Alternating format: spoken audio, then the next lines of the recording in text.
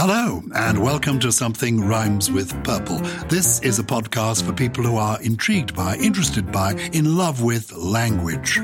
And it's presented by me, Giles Brandreth, and my friend and colleague, Susie Dent. Susie Hello. Dent. And there was a moment's pause because Susie and I, though we can see one another, thanks to the magic of Zoom, we are not in the same room. We're not just 6 feet apart.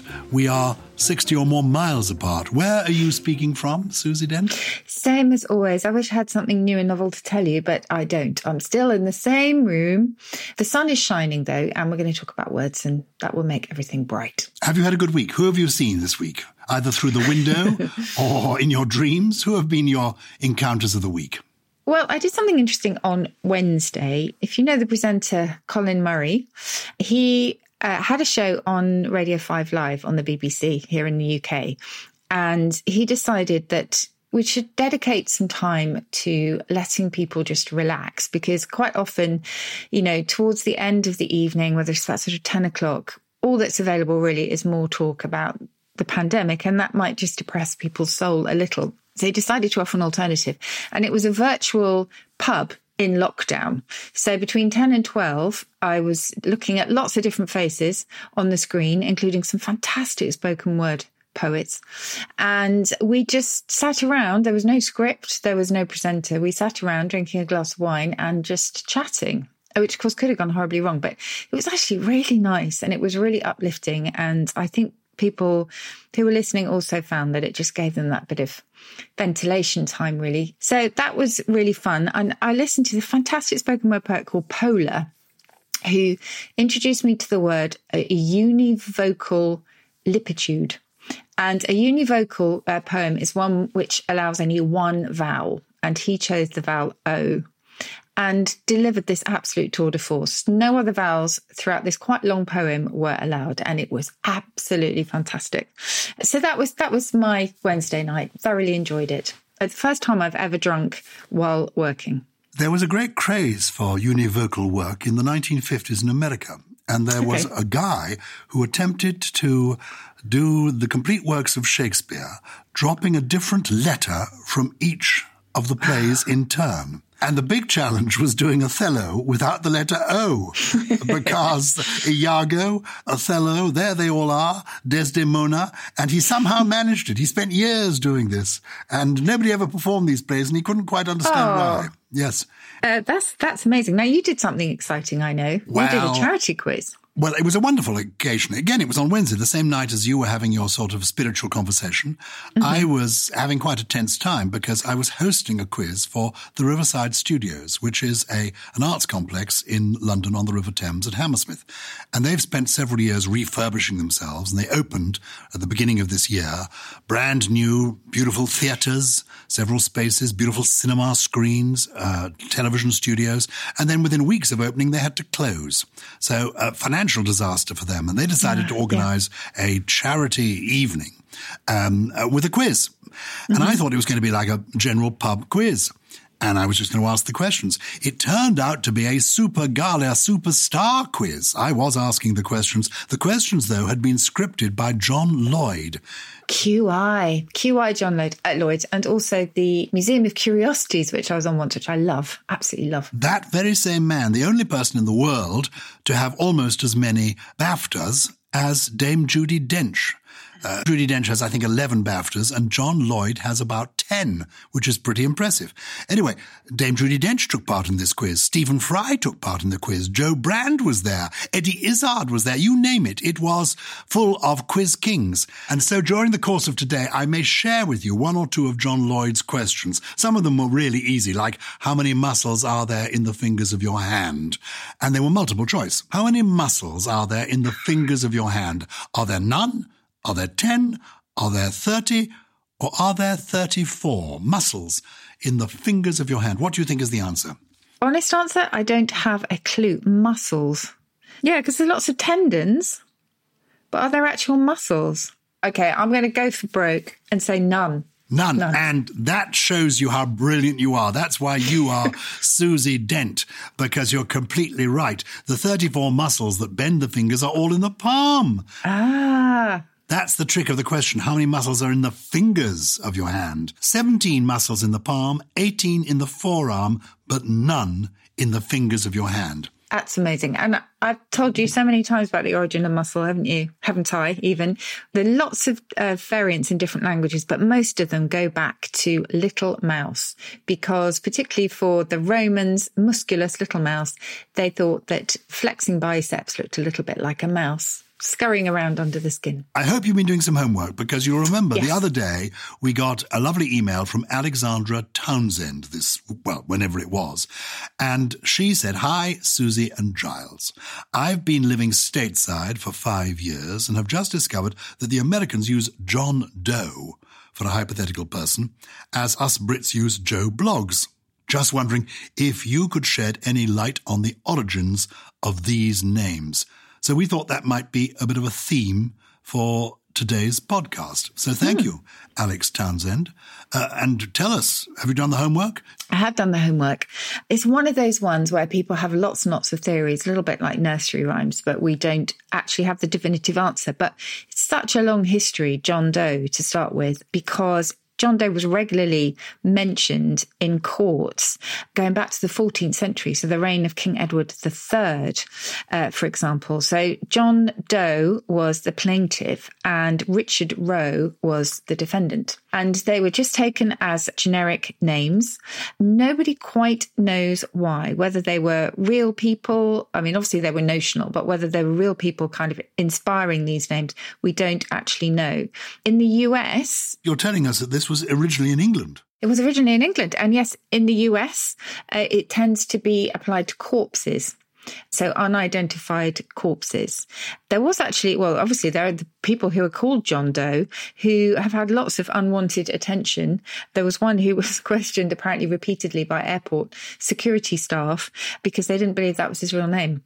So it's a rather unfortunate name to have, but it's the same with Joe Bloggs. We do tend to choose, and this has been a running theme throughout our podcast actually, we do tend to choose apparently random names for objects, whether it's Margaret behind the magpie, the robin redbreast we mentioned when we were doing our birds episode, whether it's a jack of all trades, a steeplejack, a lumberjack, etc. We tend to land on particular names, and donkey is another one that we think that's just a riff on Duncan. So we don't actually know the precise stories behind them, but they have been there for a very, very long time. So Joe Bloggs, when was it first used? Let me just check that in the OED. I know that we don't quite know, why anyone would take John, because you'd think Smith would be a more obvious one.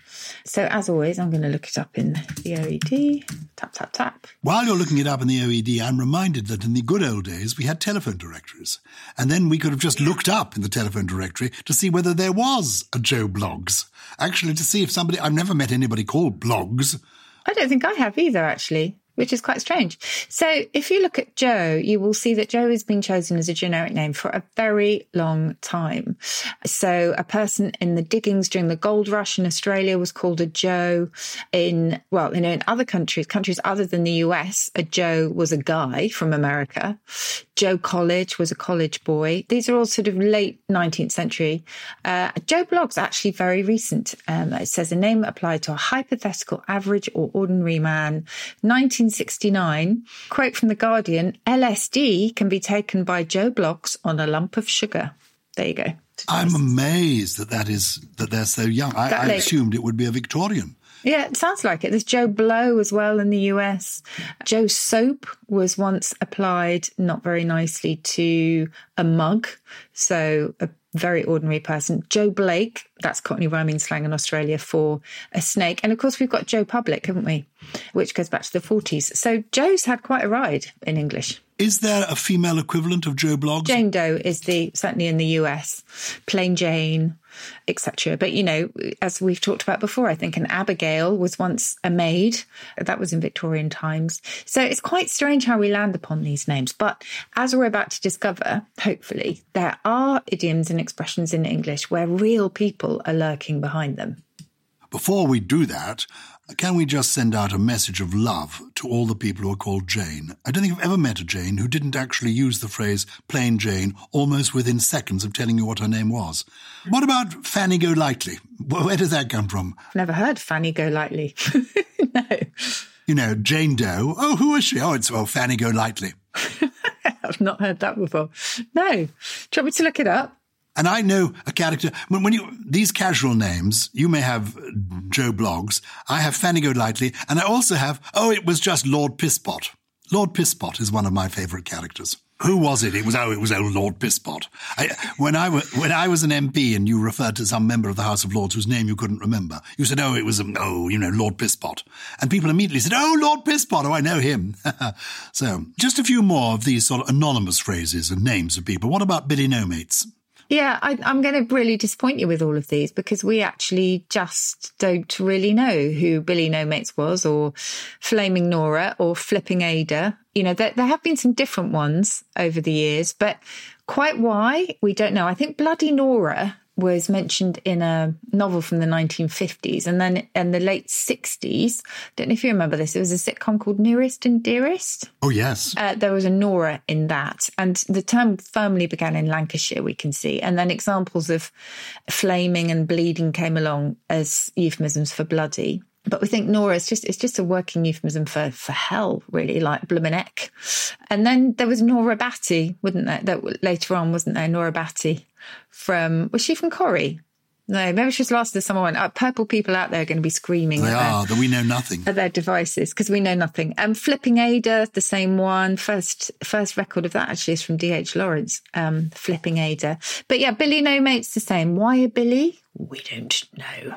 What about a clever dick? I'm sometimes called a clever dick, which I don't take to be a compliment. I don't think it's meant as a compliment. It's usually when I don't know something. Where does that come from, clever dick? Clever Dick. You've just reminded me of Spotty Dick, actually. Yes, Spotted Dick. I used to love that at school. Oh, yes, Spotted. My dad's absolute favourite pudding as well. He used to have it fried the next morning. I probably shouldn't go there. Can you imagine anything less healthy? Clever Dick. Okay, yes, Richard Whiteley, the great late presenter of Countdown, the show that you and I both appeared on lots. He used to be called Clever Dick. So it started off meaning simply a clever or smart person, and then quickly became ironical, as it says in the dictionary. So, yeah, why Richard? Who knows? Dick was a name for a pudding as well, hence Spotted Dick. And that was a regional term. So it could be an apron made of leather, but also, as well as lots of other things, a pudding. You get feeling dicky, don't you, when you're not feeling too well? Is that a rhyming slang with sick, Dick? Exactly. I think so, yes. You asked me loads of good questions. Well, I'm the tribune of the people here. We have come to you. You are, as it were, Muhammad and the mountain, and we've come to you on your mountain, Muhammad, and we want the answers. We want the truth. So, it says origin unknown. That makes me feel a little bit better. It says this is Dicky, perhaps playing on its resemblance to tricky or sticky or other sounds with negative connotations. Or it could be an alteration of Dickens, as in what the Dickens or go to the Dickens, which of course was a euphemism for the devil. Oh. There's another expression that I've told you before. If you are feeling a bit dicky, a great regional dialect word, which is flobbly mobbly. You're just feeling a bit meh. I love flobbly mobbly. What about in your dicky? Is your dicky the bow tie, or is it the white waistcoat that you're wearing? It has meant many items of clothing. So a dicky in the olden days could be a woman's petticoat. We've talked a lot about petticoats, haven't we, recently? A man's shirt, especially a worn-out one. And then in the 19th century, it was a detachable shirt front, so particularly one that was worn as part of formal evening dress. We don't know who the original clever Dick was, but do we know who the original smart Alec was? Oh, that's a good question. Yes. Now, this involves one of my favourite stories. Now, do you know, sometimes it's really, really hard to identify, not just the people who are lurking behind some of our idioms, but, you know, the first use of something. Really hard for any lexicographer or word detective. But we think we've nailed this one. Unlike Clever Dick or Contrary Mary, etc., Smart Alec, we think, does have a namesake behind it. And that man was Alexander Hogue, a.k.a. Alec Hogue. And he apparently in the 1840s in New York was a celebrated thief who worked in tandem with his wife, who was a prostitute. She was called Melinda, and an accomplice who was called French Jack. And together they were quite a formidable team, and they would fleece unsuspecting visitors to New York City and then share the loot, crucially, with 2 police officers who were in on the racket. There are lots of kind of records of exactly what their strategy was. So one from 1844, this is a diary. Melinda would make her victim lay his clothes as he took them off upon a chair at the head of the bed near the secret panel, and then take him to her arms and closely draw the curtains of the bed. As soon as everything was right and the dupe not likely to heed outside noises, the traitress would give a cough and the faithful Alec would slyly enter, rifle the pockets of every farthing or valuable thing, and finally disappear as mysteriously as he entered. Anyway, apparently the fact that he tried to pocket some of the money himself without giving it to his police accomplices was his undoing, because the police then turned against him. They nicknamed him Smart Alec, or perhaps Not So Smart Alec, and he went to prison together with Melinda. It's a great story. I think it's got it all. It's even got, never mind the coughing major, it's got the coughing Melinda, the prostitute.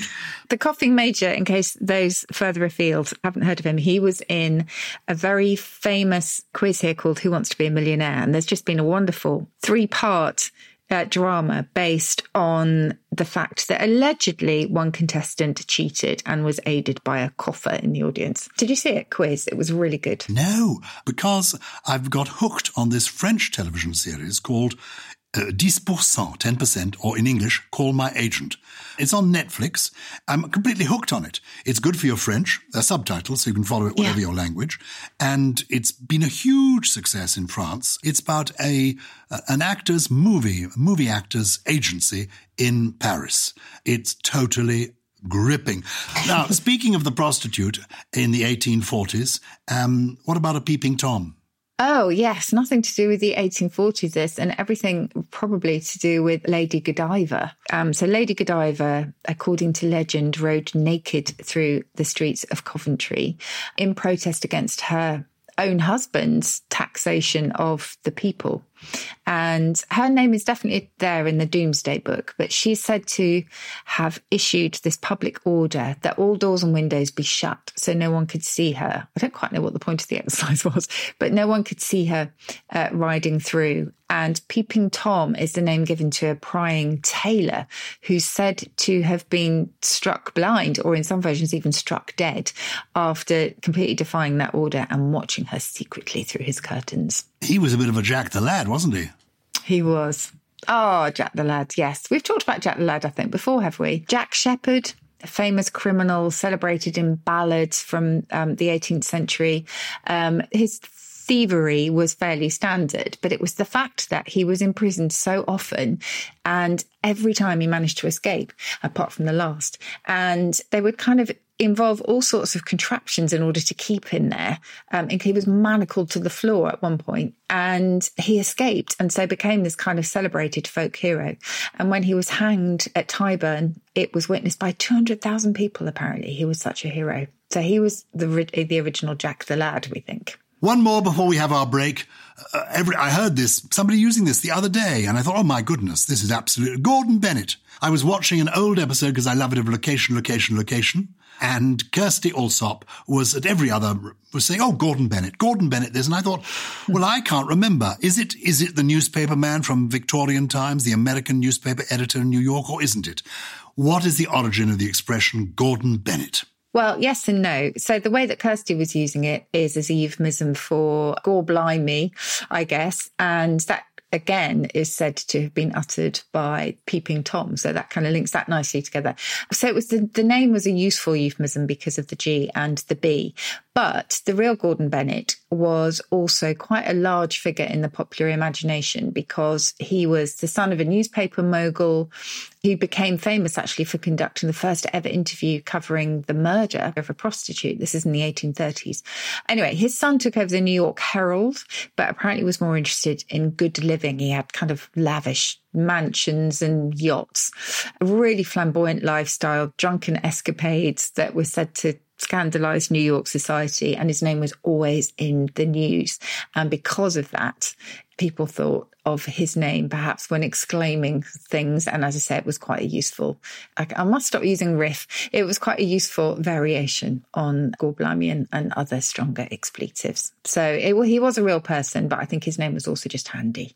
Well, one of the expressions we use in our house, Kirsty may be saying Gordon Bennett all the time. I'm saying Susie Dent. Susie Dent will know that. More of what Susie Dent knows in a moment after our break. And to take you through the break, I'm going to tease you with one of my friend John Lloyd's quiz questions. See if you know the answer to this. In ancient Egypt, what would you say to someone who had shaved off their eyebrows? Would you say, A, my God, what happened to your eyebrows? Or B, is everything all right? Or C, good heavens, is that the time? Or D, sorry to hear about the cat. What would you say to someone who had shaved off their eyebrows? Answers in just a moment on Something Rhymes with Purple. Also from Something Else. Mel Gedroych is quilting. Listen to Mel and good friend Andy Bush as they learn a great new skill and tell some brilliant stories, all whilst having some good, wholesome fun. In a nutshell, I took a pair of scissors and I went into my husband's wardrobe. Now, this comes from a shirt that I bought him that I know he doesn't like. So I'm testing him by... this is brilliant. Yeah, by finding out when he discovers that the shirt has got a big patch out of the back of it. Wow, and which area of the shirt is this taken from? Bottom right. Okay. Listen now in Apple Podcasts, Spotify, and all good podcast apps. This is Something Rhymes with Purple, and before our break, I gave you one of John Lloyd's quiz questions, asking you, in ancient Egypt, what would you say to someone who had shaved off their eyebrows? And what was the answer you would have given of the four I gave you? I think it can't be what's the time, so it's got to be B or D. Either a cat, which is very specific, or is everything all right? I'm going to go with, is everything all right? Well, I'm afraid you made a mistake. No, it's the cat. Of course it is, because cats were sacred in ancient Egypt. So if yours died, it was customary to shave your eyebrows to show you were in mourning. Well, that's kind of links to B. You'd know that something was wrong. We've got so many cats in the cat's room. We call it the cat's room. It's kind of larder where, we keep the cat litter and the cat food and everything. And we also keep all our old cats. We've been keeping cats for 50 years, so we've got an awful lot of them.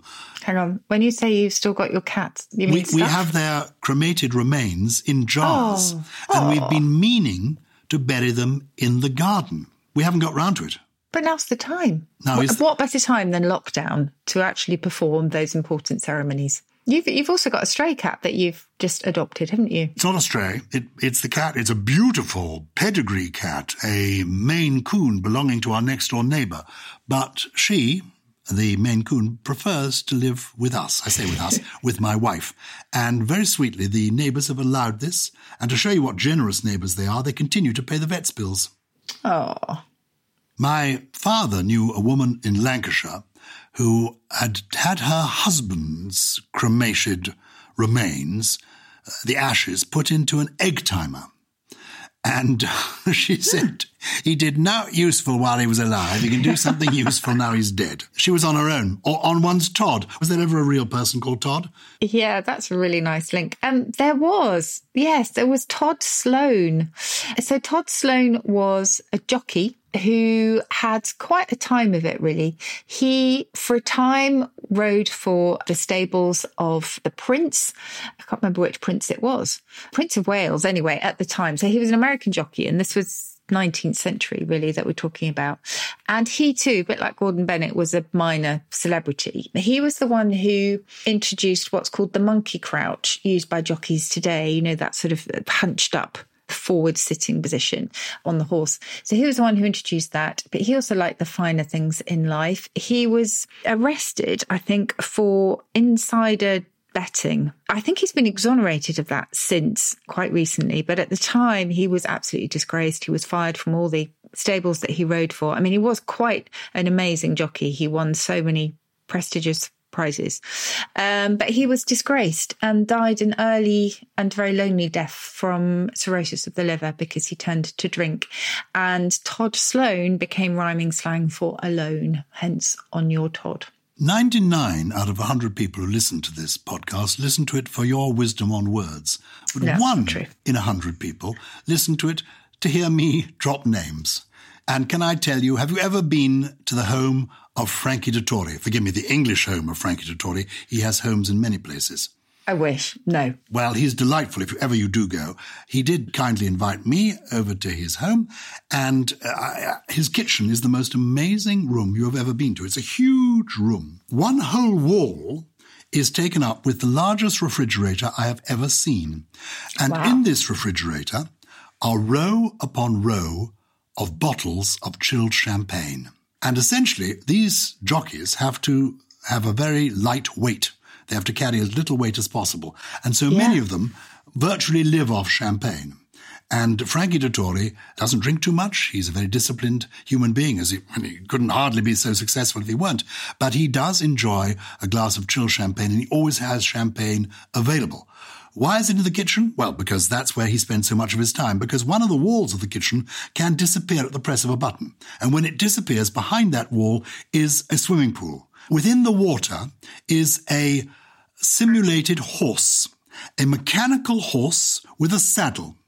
And so Frankie Dettori gets into the swimming pool, sits on the saddle, water flows against him, and he rides on this saddle, taking his exercise that way. That's how he loses weight. How amazing. Yeah. I know this one, and see if I'm right. Titchy. Is that little Titch? Yes.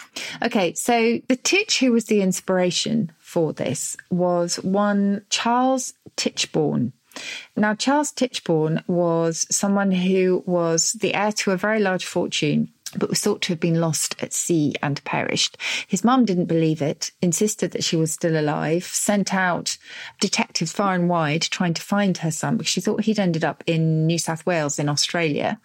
And lo and behold, someone claiming to be her son stepped forth and said that he was Charles Tichborne, and this was despite the fact that her son was actually quite thin and wiry, and this man was rather the opposite, and very florid of complexion. He was a butcher, I think. Anyway, nobody believed him apart from the mother, and it ended up in a big court case, which was notorious, again, in the papers, headlines for years and years and years. And he was found to be guilty of fraud. His name became extremely popular, and lots of stage performers then decided that they would take his name. And usually if they bore some resemblance to the man pretending to be Charles Tichborne. But there was one particular performer called Harry Ralph, who was absolutely tiny, and he called himself Little Titch. And Titch then became attached to the little rather than the fact that he looked like this claimant of this notorious case. Very good. And you can catch Harry Ralph still on YouTube. And there's some marvellous late Victorian footage or early Edwardian footage of him. He wore huge shoes. A great man. Look, we've virtually run out of time. We haven't heard about the full Monty or Going for a Burton. I mean, maybe we'll have to keep those for another day. Yeah. That's absolutely fine. Oh, there are so many people lurking behind the scenes in English. I love it. Because we must deal with a couple of listeners' questions. Look, here's one. Hello from Christchurch, New Zealand. We love your podcast and always find out something interesting in each of them. Just wondered if you knew the origin of these words, please. And Mark and Joe from Christchurch, New Zealand. Scuppered, quibble and dollop. Oh, wow. Okay, well, I think start with dollop. I think that's just onomatopoeic. You get a dollop of something. You can almost imagine it being sort of dolloped or plopped onto a plate. Absolutely wonderful, that one. Quibble, that goes back to the Latin, I think, and quis, meaning who. And it began to be associated with all sorts of kind of legal niceties in court documents where people were trying to find out not just who did it, but who said what, etc. And so quis and quib became a quibble. So kind of, just being very pernickety and arguing over tiny points. I think that's where that one came from. And the third one was scup. Oh, scupper. Scupper, well, that was actually military originally, and it meant to annihilate someone, to kill them. Then later it was applied to ships, and that was quite late actually. The sense of sinking a ship and scuppering it is as late as the 1970s, and we think that was because it was confused with scuttle. But quite where it comes from, we don't know. There's an opening on a ship called the scupper, which allows water to drain. So maybe if a fallen sailor rolled into the scuppers, that gave us the sense of scuppering an enterprise or something these days. But definitely the first uses we have is military slang. Well done. And here's another international one. I think this is coming from Paris, France. Today I was listening to you discuss the use of the phrase "Charlie's dead" to inform a girl that her petticoat was showing. In my youth, here in Glasgow, we would say it's raining in Paris. I saw the word Paris, I got excited. I have no idea why. Actually, I see the word Glasgow, I should get excited. The ubiquitous Chip is almost my favourite restaurant. Anyway, it's raining in Paris as a expression meaning Charlie's dead, meaning your petticoat is showing. No idea. It sounds like it's been plucked out of thin air. There may be something behind it. Perhaps the purple people know. I honestly don't know the answer, just as no one seems to know why we say Charlie's dead. So, yeah, I don't know, but if anyone does, let us know. If you are a purple person and you want to let us know, it's purple@somethingelse.com. That's somethingelse.com without a G in something else. Good. Have you got one for us? I have. I've got one from Holly Tyreman McBean. What a great name. Hi, Susie and Giles. My mum and I are regular listeners and love the podcast. It's nice to listen and feel just that little bit closer together, despite my mum living in southern Spain and me living in South Wales. How lovely. You mentioned 1984 by George Orwell fairly recently. That would have been you, Giles, I think. And it inspired me to dig my copy out. I have tried to read it probably close to 1984 times, not 1,984 times, and never succeeded in getting past chapter 5. So I have started reading it again for the 1,985th time, and two things have stood out to me. In chapter 4, history is described as a palimpsest. Do you know the origin? And secondly, in chapter 5, the bar in the canteen is described as a mere hole in the wall. Was that coined for 1984? And when did it become popular for an ATM or cash point? Good luck to you both during the lockdown. And thank you for continuing to make podcasts. They're a welcome break in the storm clouds of current life. That is so lovely. I love the fact that Holly's mum and she both listen in very different parts of the world, and that it gives them some sense of being connected. I love that. So thank you, Holly, for writing in. So palimpsest is something that kind of has ghosts of what went before, really, because it's particularly applied to paper or parchment, for example, where you can see words that were written underneath. So it was kind of like an ancient form of recycling, I guess. So palimpsest itself comes from the Greek for scraped again. So something has been rubbed out by scraping, referring to the method with which they kind of erased one layer and then you wrote upon the paper again. Hole in the wall was Holly's second one. That was originally quite an insulting term for any dive. So it was like a small, obscure place. And then especially one in the US where bootlegged alcohol was sold. And then it was applied to businesses that just were a bit dingy. And then the person running the business as well for a while. And then I think the transfer to the ATM, the cash points that we know, was simply because they are literally holes in the wall. And they've lost that past of either illicit alcohol and, something being quite kind of dingy and divey, and simply refer to what it is, a hole in the wall. But I love that email. Thank you, Holly. So, and Holly, may I encourage you to persist with 1984? I think it's a fascinating book. We might do a whole show about George Orwell because I am a great admirer of the advice that he gave for good writing. He did a wonderful piece about how to write good English. And, well, it hasn't been bettered. And maybe we could talk about it one day on the podcast. What we need to talk about today on the podcast is your trio. What are your 3 words that are going to introduce us to this week? The first one is a little bit of a reference to the fact that a lot of my friends as well, are finding it quite hard to sleep. And when we do sleep, we have very vivid dreams, not all of which are very pleasant. Sometimes, a couple of my friends have mentioned they're actually quite scared of going to sleep because they don't like the sort of nightmares that are coming their way. And so there is a word for that. If you have a kind of morbid fear of lying down, you are clinophobic. Now, I've mentioned clinomania before, which is an overwhelming desire to lie down, but this is clinophobia. So if you're actually quite scared of lying down because of what may come if you fall asleep, clinophobic. The second one, it's just a kind of term from rhetoric, actually, but I quite like this one, is paralypsis. Do you know that one, Giles? Paralypsis, no? Yes. Okay, paralypsis is mentioning the fact that you're not going to mention something. So if you say, I'm not even going to bring up, Giles, the time you came in at 2 a.m. and passed out in the hall, that is paralypsis, because you're making a big thing about not making a thing about something. And the third one, I just like this one because it's playful and I like the sound of it. It's skimble scamble with a K, skimble scamble. And it just describes speech or writing or a brain first thing in the morning that is confused and incoherent. And of course, one of T.S. Eliot's famous cats in Possum's Old Book of Practical Cats was Skimble Shanks. Look, Susie, we've run out of time. I'm not going to give you a quotation this week or a poem this week. I'm keeping those up my sleeve. I've got so excited by the quiz questions that I got from John Lloyd. I'm going to share one of those with you, and I'm going to give you the answer next week. We were talking about George Orwell, 1984, that was originally to be called 1948. The publisher decided to change the title. This is my quiz question for you, Susie. Don't answer it today. We'll see if you know the answer next week. What was the original title of Joseph Heller's novel, Catch-22? Was it going to be called Catch Back? Was it going to be called Gotcha? Was it going to be called Catch-18? Or was it going to be called Catch Me If You Can? We will tell you all about that next week.